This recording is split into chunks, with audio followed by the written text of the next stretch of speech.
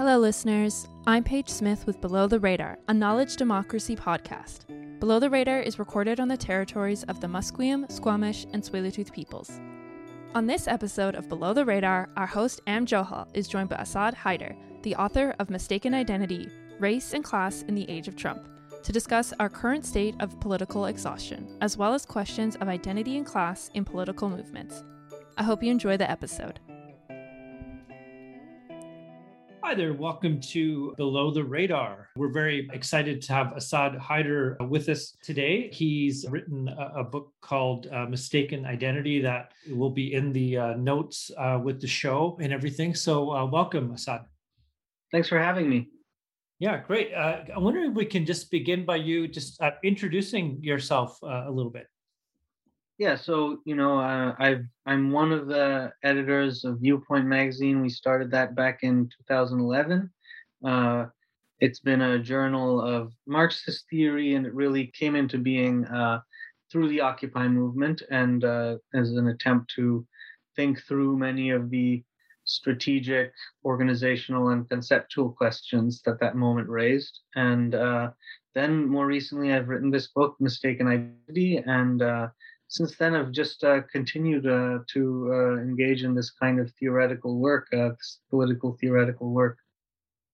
In terms of Viewpoint and its sort of origins in and around the Occupy movement, reflecting back on it now, I'm teaching a graduate liberal studies class right now, and we had Astra Taylor join us, and she's continuing to think and write about it as well, both in terms of democracy, but also some current work that she's doing on solidarity.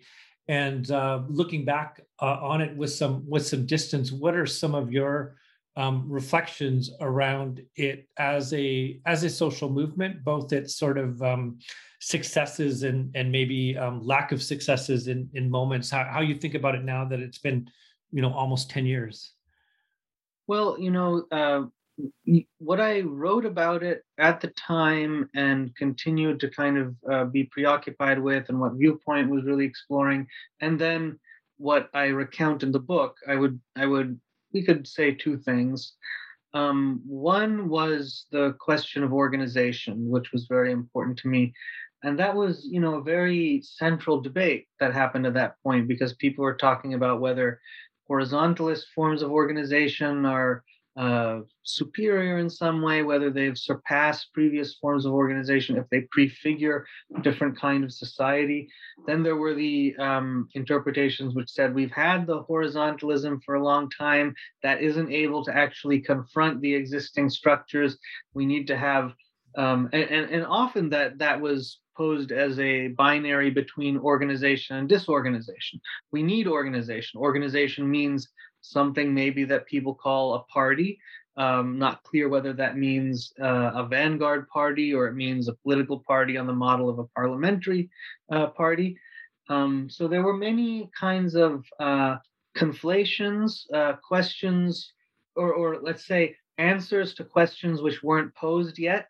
And I thought that, first of all, most of the time, we are already dealing with forms of organization that maybe are not clearly articulated, maybe haven't been deliberately constructed, but there are organizational practices at work, and they have to be thought through deliberately, and they can't just be understood as expressions of a pre-existing model, as determined by a historical moment. And I mean, there are many ways that these kinds of positions are appealing to people, but it seemed to me that it was necessary to think of organization as something which we don't know yet what the answer is to what's the right way to organize, and that has never been the case. Even when the formation of political parties, of workers' parties at the end of the 19th century, that also was an experiment that was determined based on a very specific situation, very specific set of historical changes,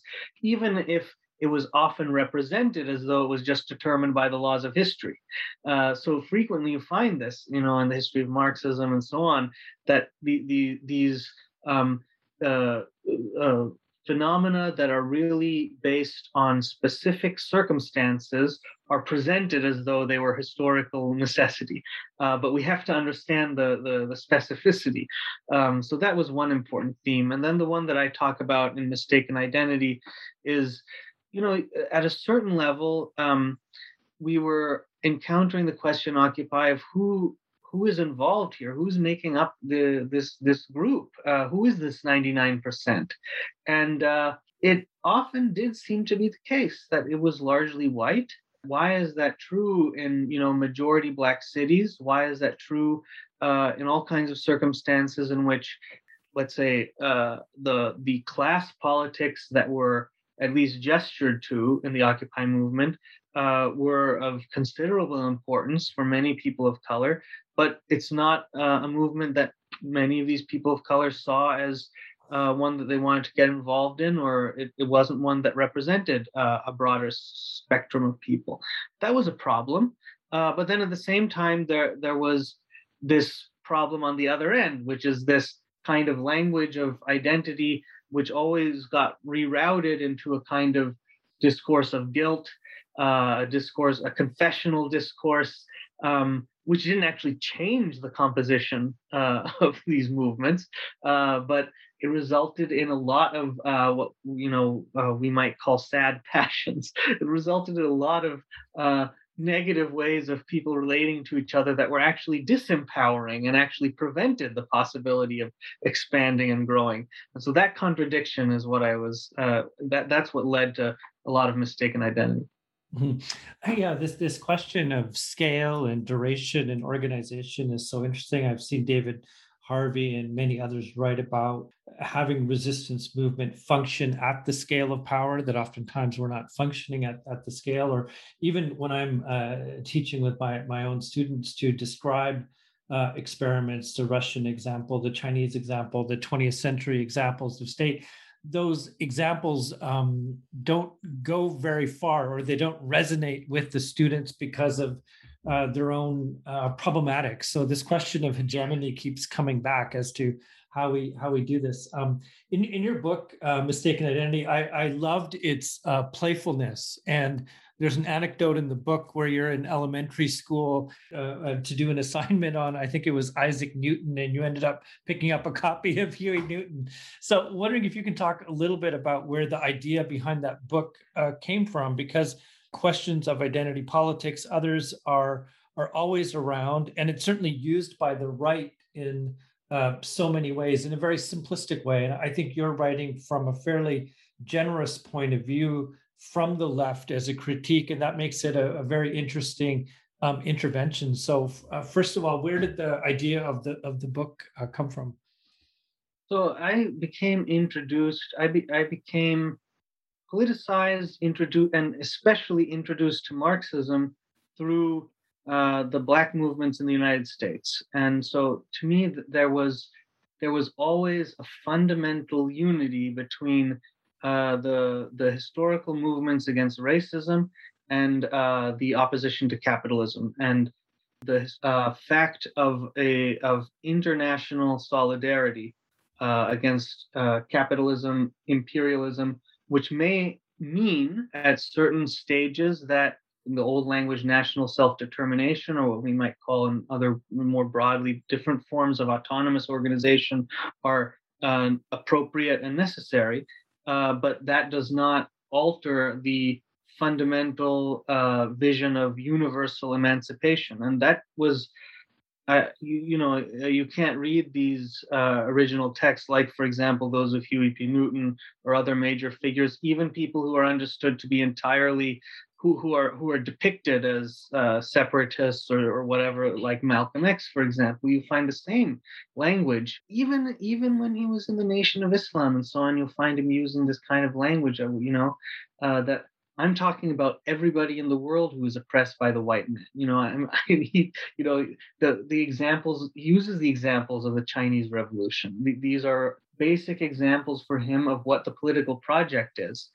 And so that was something I learned from this material. And so the fact that I encountered discussions, polarized discussions about race or about the relation between race and class and various things of that kind, polarized discussions in which on the one side would say, that Marxism or any kind of anti-capitalist project is for white people. It's not useful for people of color who, have their own unique sets of demands and interests, and so we have to view that with suspicion. That was one kind of perspective. The other perspective was one which said, well, ultimately, on the basis of maybe some kind of theory of history or theory of human nature, only class is really fundamentally important, and all of these other things, race, other social relations, ultimately are going to come back down to class, and so that's what we have to focus on. And that the fact that there was this polarization after I had been so steeped in and influenced by these important traditions that never saw them as separable, that really framed my kind of political experience of this. And that is, as you say, there are many critiques of identity politics, but it's rare to find explicit critiques or analyses that refer back to this perspective, this revolutionary perspective. And I think that's the one that I wanted to bring to the book. How did you find the reception of the book in progressive circles? Like, where did the conversation get welcomed in, and what kind of critiques did you hear as well? Yeah, I appreciate that many people responded enthusiastically, said that it resonated with their political experiences or helped them to think through political challenges and problems they were facing. And that's something that is that's very important feedback for me. There is also this polarization is very strong. And so if you write something which isn't simply a denunciation, many people who are on one extreme or the other will just think you're in the opposite camp. And then anything you say can be, people have extraordinary abilities of interpretation and, imagination, that anything you say can then be somehow presented as confirming that you're in the enemy camp. So a lot of it was that. And there's, as I said, anything you say will be creatively interpreted. So I didn't really know how to engage in those discussions. I responded to a review one time, but otherwise, there's been an ongoing process of clarification. I did, from debates, learn a lot about. I first of all learned a lot. Like I said, there's this basic method that I think is very important of reading a text or reading a political situation and saying, very often we're answering questions that we haven't posed, and we need to figure out what the questions are and then figure out if those are the right questions. And so there is a significant extent to which in Mistaken Identity, I was answering questions that I had not clearly posed for myself yet. And so sometimes that, sort of people brought other questions to the book. And so that you have this kind of indeterminacy of the meaning. And for example, many people asked, okay, the book, that's all very nice, but what actually is the relationship between race and class? You didn't explain it. And then I realized, as I tried to elaborate what I think about that and what the points that were made in the book, I realized that I didn't present a theory of that because I don't actually think that a theory of the relationship between race and class, first of all, is possible at a certain level of abstraction that people want to explain it. And then second, I don't think that it is the basis for determining a politics, which very frequently, and this is something that obviously we're going to get to, very frequently the assumption is that when we figure out the correct social analysis, that will provide us with the correct politics. And one of the things I learned from thinking through Mistaken Identity and looking at the discussions and intervening where it was appropriate, I think I learned that point that that is a false assumption, and that's one which we have to think through. Yeah, and I think there's historical passages in periods that are interesting. You know, I was involved in student politics in the 90s, and so there were various forms, what today might be called identity politics, but as people opened up spaces like women's centers to Color Connected Against Racism and others, the questions of solidarity were still quite central. And I think to some degree, those are being adjudicated in a different way. And there's challenges between and amongst movements a little bit more intensely. I think also when it comes to the specificity of some conversations and where they're at, in the Canadian example, colonialism and the Indigenous experience, there's a specificity to that context that requires a different type of politics and a centering of it. But then also questions of solidarity continue to be played out, and also the disproportionate impact on Black people in policing in the Canadian context and others. And so I think that questions that it poses to movements broadly on that question of movement building, solidarity, organization, to the labor movement as well, and the academic institutions and others. I wanted to ask you about, I was able to attend the other day a workshop with the Amsterdam School of Cultural Analysis in the world of Zoom and all of that. And it was great to see you present there. And you were discussing partially the work of Sylvain Lazarus, who's been a long time collaborator of Alain Badiou. And wondering if you can talk about what you're finding interesting in his work, and that he's quite an obscure figure in many ways, particularly in the English-speaking world. Badiou's work has circulated maybe a little bit more than his has. But what is it in his work that you're finding particularly interesting to think through today? So, as I mentioned, I only ever responded to one review of Mistaken Identity, and I was looking back over my records to see, where I started to develop particular points. And I realized it was the day before I published that I read this article by Lazarus called Workers' Anthropology and Factory Inquiry. And I had come across, one interesting point to make here is that Viewpoint from the beginning was very grounded in the tradition of Italian workerism and the idea of class composition. And so class was a fundamental concern, but the idea was that class isn't something that is an already existing sociological object. You have to understand how classes are actually composed, and they're composed through particular kinds of productive processes, particular labor processes, because it's not just that you add up individuals and suddenly you have a class.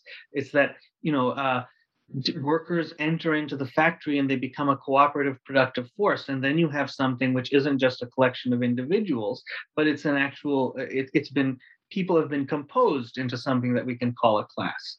And then you have processes of organization when people engage in political action, and that also composes classes. So this is a complex process. Of course, this also rested on the assumption that every political question would be referred back to the question of class composition. And so, for example, if you wanted to go beyond the narrow framework of the European and male industrial worker, you would show how the working class was also composed of women working in the home. It was also composed of slaves and migrants and so on throughout the history of capitalism. And with that, you would show, how all of these other social relations were fundamentally important. They weren't somehow secondary, but you did that through showing how they were also part of class. So that was this very sophisticated theories of class composition did that. And so I had that in my mind, but that doesn't appear in Mistaken Identity. I don't actually make that argument, though I had it, of course, in my mind. And then as I said, one of the questions that I hadn't posed that I was trying to answer in the book was actually, what is a politics of universal emancipation? And the answer I provided without posing the question was that class presents the basis for a politics of universal emancipation. So I looked at, where class dropped out of anti-racism.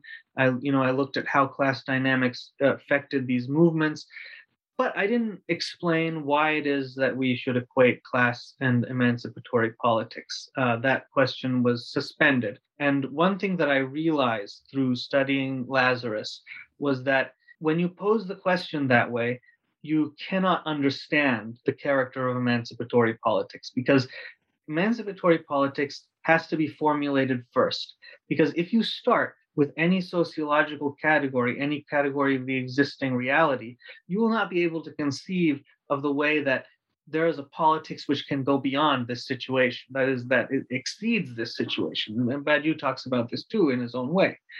So that was an important realization. It came from reading this article, which we had come across in studying workers' inquiry, which was a fundamental practice of Italian workerism that led to the method of class composition. I'd come across this article, but never really read it because it was outside of that traditions that we were talking about.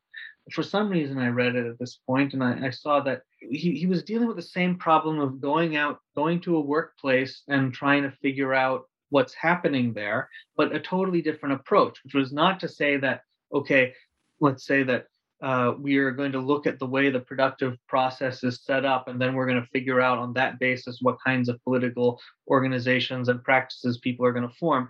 It was actually to ask people how they understood what was politically at stake in the factory. What were the opposed positions that they took in the factory, and how did particular words like immigrant or worker, how did these words demonstrate these opposed, what Lazarus he calls these problematic words, which represent opposed prescriptions? So the bosses will have a particular kind of position on who is a worker, who counts as a worker. The workers will have their own prescription, and he investigates that, and that sort of reflects this difference in method, which is that workers are able to formulate a thought about what politics is, which cannot just be derived from their labor process, and that you need to start with that, and then from that you can determine what politics is taking place. And this is the step that is not clearly, it's not clear what the relationship then is between determining these political prescriptions and then doing the social analysis, which still is unavoidable. I don't know how to explain that relationship yet, but I think that with the approach that Lazarus is presenting, we balance the constant assumption that we have that we always need to start with social analysis. Yeah, or this, as you say in your own paper, that this notion of emancipation exists, is oftentimes posed in terms of a specific situation of domination. And I guess in Badiou's work, From Logic to Anthropology, he also talks about a kind of affirmative dialectic as opposed to the negative, and he's likely building on his conversations with Lazarus. You also spoke the other day about this notion of exhaustion and how to think it through philosophically, where to place it. And I'm wondering if you can talk a little bit about that, because I think it came up towards the end of your talk the other day, but I wanted to hear more. Yeah, and I just, there's an article now in the South Asian Avant-Garde Anthology with this title, Emancipation and Exhaustion. I go into one of the only figures who has elaborated on Lazarus's work, Ernest Wamba Diawamba, and then you have also Michael Neocosmos, who has followed that. So these are some of the only people who, besides the small circle in France, who have elaborated on this. So the category of exhaustion is very closely related to what Lazarus calls the method of saturation, and so it's not totally clear how they're distinguished in his usage or in Badiou's usage, but I mean, I've kind of used them in distinct ways. But the method of saturation is extremely important, and it's about what relationship do we have to past moments of politics, which we somehow understand as having failed. And that is something that anybody who's committed to an emancipatory politics, you cannot avoid this question. And there are so many ways that we can try to make this question easier for ourselves in a way that's ultimately we're ultimately deceiving ourselves, because it's not an easy question. So we could say, well, if this guy had been in charge instead of this guy, it would have worked out better. We can say if a revolution happened in this country instead of that country, it would have worked out. So there are all kinds of wish fulfillments that we engage in that sense. But the difficult thing to do is to say, actually, there was a political event there. There was new possibilities were created in these in revolutions and these other moments, and they also came to an end. The inventions that they had generated, they lapsed, to use Lazarus's term. And so the method of saturation is about understanding, instead of taking some kind of, instead of thinking in terms of counterfactuals, instead of thinking in terms of some kind of teleology in which these errors will be overcome when we really go through the process of historical development that's required, you understand politics as happening in sequences that begin and end. And in these sequences, there are inventions of new categories, new sites of politics. And when those categories no longer respond to their situation, when these sites of politics, like councils, Soviets, other things like that, when they lapse, the sequence has ended. And so the method of saturation says we understand what invention took place while also understanding how the sequence ended. And that is a very different kind of relationship to this history. And it's one that's very much embedded in the moment that Lazarus and Badiou are writing in, which Badiou talks about in an interesting way as the crisis of Marxism in the 80s. It's a situation in which everybody's having to grapple with the fact that the people who participated in these organizations, these communist Marxist organizations, had to grapple with the fact that their language didn't seem to be able to explain the situation that we're now in. And so that's the fundamental insight of the method of saturation. But the way that I'm talking about exhaustion is that, first of all, it's when a political sequence comes to an end, you can say that its categories have been exhausted. You can't just take the categories of a past political sequence and just circulate them to the present and say, like, well, that's just always how politics works. No, that it was exhausted there. And so you have to think about what's going to be specific to a new political sequence. And then there's another sense which relates to this moment from which this theory is being presented, this moment of the crisis of Marxism, this moment of the failure and collapse of state socialism, which is that it's now become almost impossible for us to imagine political sequences of the kind that took place in the 20th century. We have, of course, many important social movements. There's never a moment in which people simply meekly submit to domination. There's always resistance. But do we have these sequences which become universal reference for politics, in which entirely new ways of conceiving of politics are happening, which actually transform the existing social structures? Sequences in which nothing is the same again, and the possibility of an entirely different kind of world is presented. It's hard to imagine that now. And even people who are engaged in politics, who may be engaged in left politics, may frequently think, well, that's, we don't need to think in those terms, because we're gonna figure out how to rearrange the society we have to be more fair, so that everybody's got what they need. But not to imagine a kind of form of human life in which people govern themselves, in which everything is common. And we've gone beyond the relations of private property and the state that have defined the whole of human history up to this point. And so that's the moment of exhaustion. And that is, I think that if we want to understand the problems that are associated with identity politics and so on, I don't think we start by looking at people's bad ideas, or we start by looking at how they've made mistakes in their judgments. We look at the fact that we are in this moment of exhaustion, and it's become difficult to mobilize political sequences.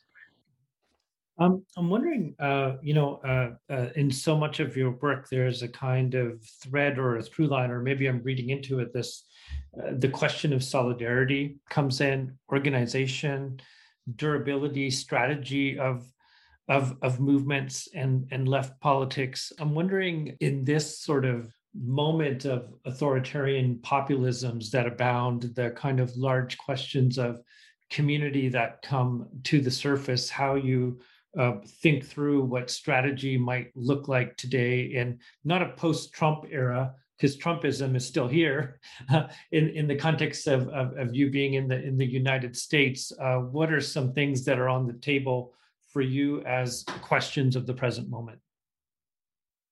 That's a great question. I mean, I think that, as I said, I think that this moment is very much framed by exhaustion, and we could look at that in a kind of more immediate sense. I described on the one side the way that political sequence comes to an end and its categories have been exhausted. Then I described this moment of a kind of general historical crisis in which it seems like the possibility of political sequence has been exhausted. Then there's also, let's just, to be very simplistic about it, a little bit of crude thinking, as Brecht said. When you participate in politics, you really eventually get exhausted.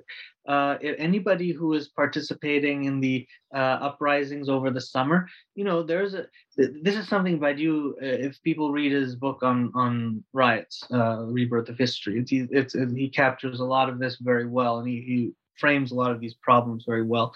I mean, there are moments in politics when suddenly it becomes possible for you to sleep for 3 hours, to speak with 15 people you never knew before, and suddenly organize a massive demonstration that night. Anybody who's participated in politics knows that experience, and you also know that doesn't go on forever. There are so many ways that comes to an end. It may come to an end just because your body cannot keep going. It may come to an end because people are unable to agree on anything and they begin to attack each other. And that's one of the dilemmas of these kinds of outbursts of politics that have to be understood. And what you said, the question of durability is a very complicated question. And sometimes before, I often thought, earlier you raised the question of scale and so on. I often thought that the important thing is to figure out how a movement can grow. And in Mistaken Identity, I talk about coalitions.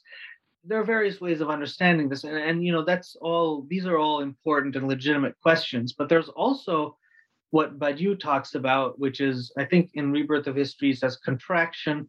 Early on in Theory of the Subject, he called it concentration. There's a sense in which for there to be a durability, there has to be some shrinking too. That you have to get the people who are really focused on this and who have come to a kind of who have shared reference points, who are capable of lasting beyond the moment of eruption and keeping it going, keeping politics or the possibility of politics going. And there has to be that as well. And so I think a lot of these questions about solidarity and so on, they're questions that we can think through in terms of how people relate to each other, how people understand issues of identity, how they understand their own experiences and what that has to do with their political participation. These are all important, but I think that actually everything changes if you have a situation in which there's continuity of politics. If you can establish those organizational forms and you can have that kind of concentration, which let's understand it in a broad sense. We're not talking about like some kind of tightly knit party. We're understanding this conceptually. If you have that, then I think different things become possible. So if solidarity suddenly becomes, you can approach it from an entirely different way if you have that continuity of politics. Or Badiou calls it the possibility of something new. Yes. And there's also this notion of fidelity in Badiou, which the task of the philosopher is to be happy, but the victory comes at the end, this kind of thing. Asad, thank you so much for joining us on Below the Radar. I feel like I could speak to you for hours, but we're going to have you back again on Below the Radar. Thank you so much for joining us. Thank you. Pleasure to talk about this material. Below the Radar is a knowledge democracy podcast created by SFU's Vancity Office of Community Engagement. This has been our conversation with Asad Haider. You can find links to his book, Mistaken Identity, and other writings in the show notes. Thanks again for tuning in, and we'll see you next time on Below the Radar.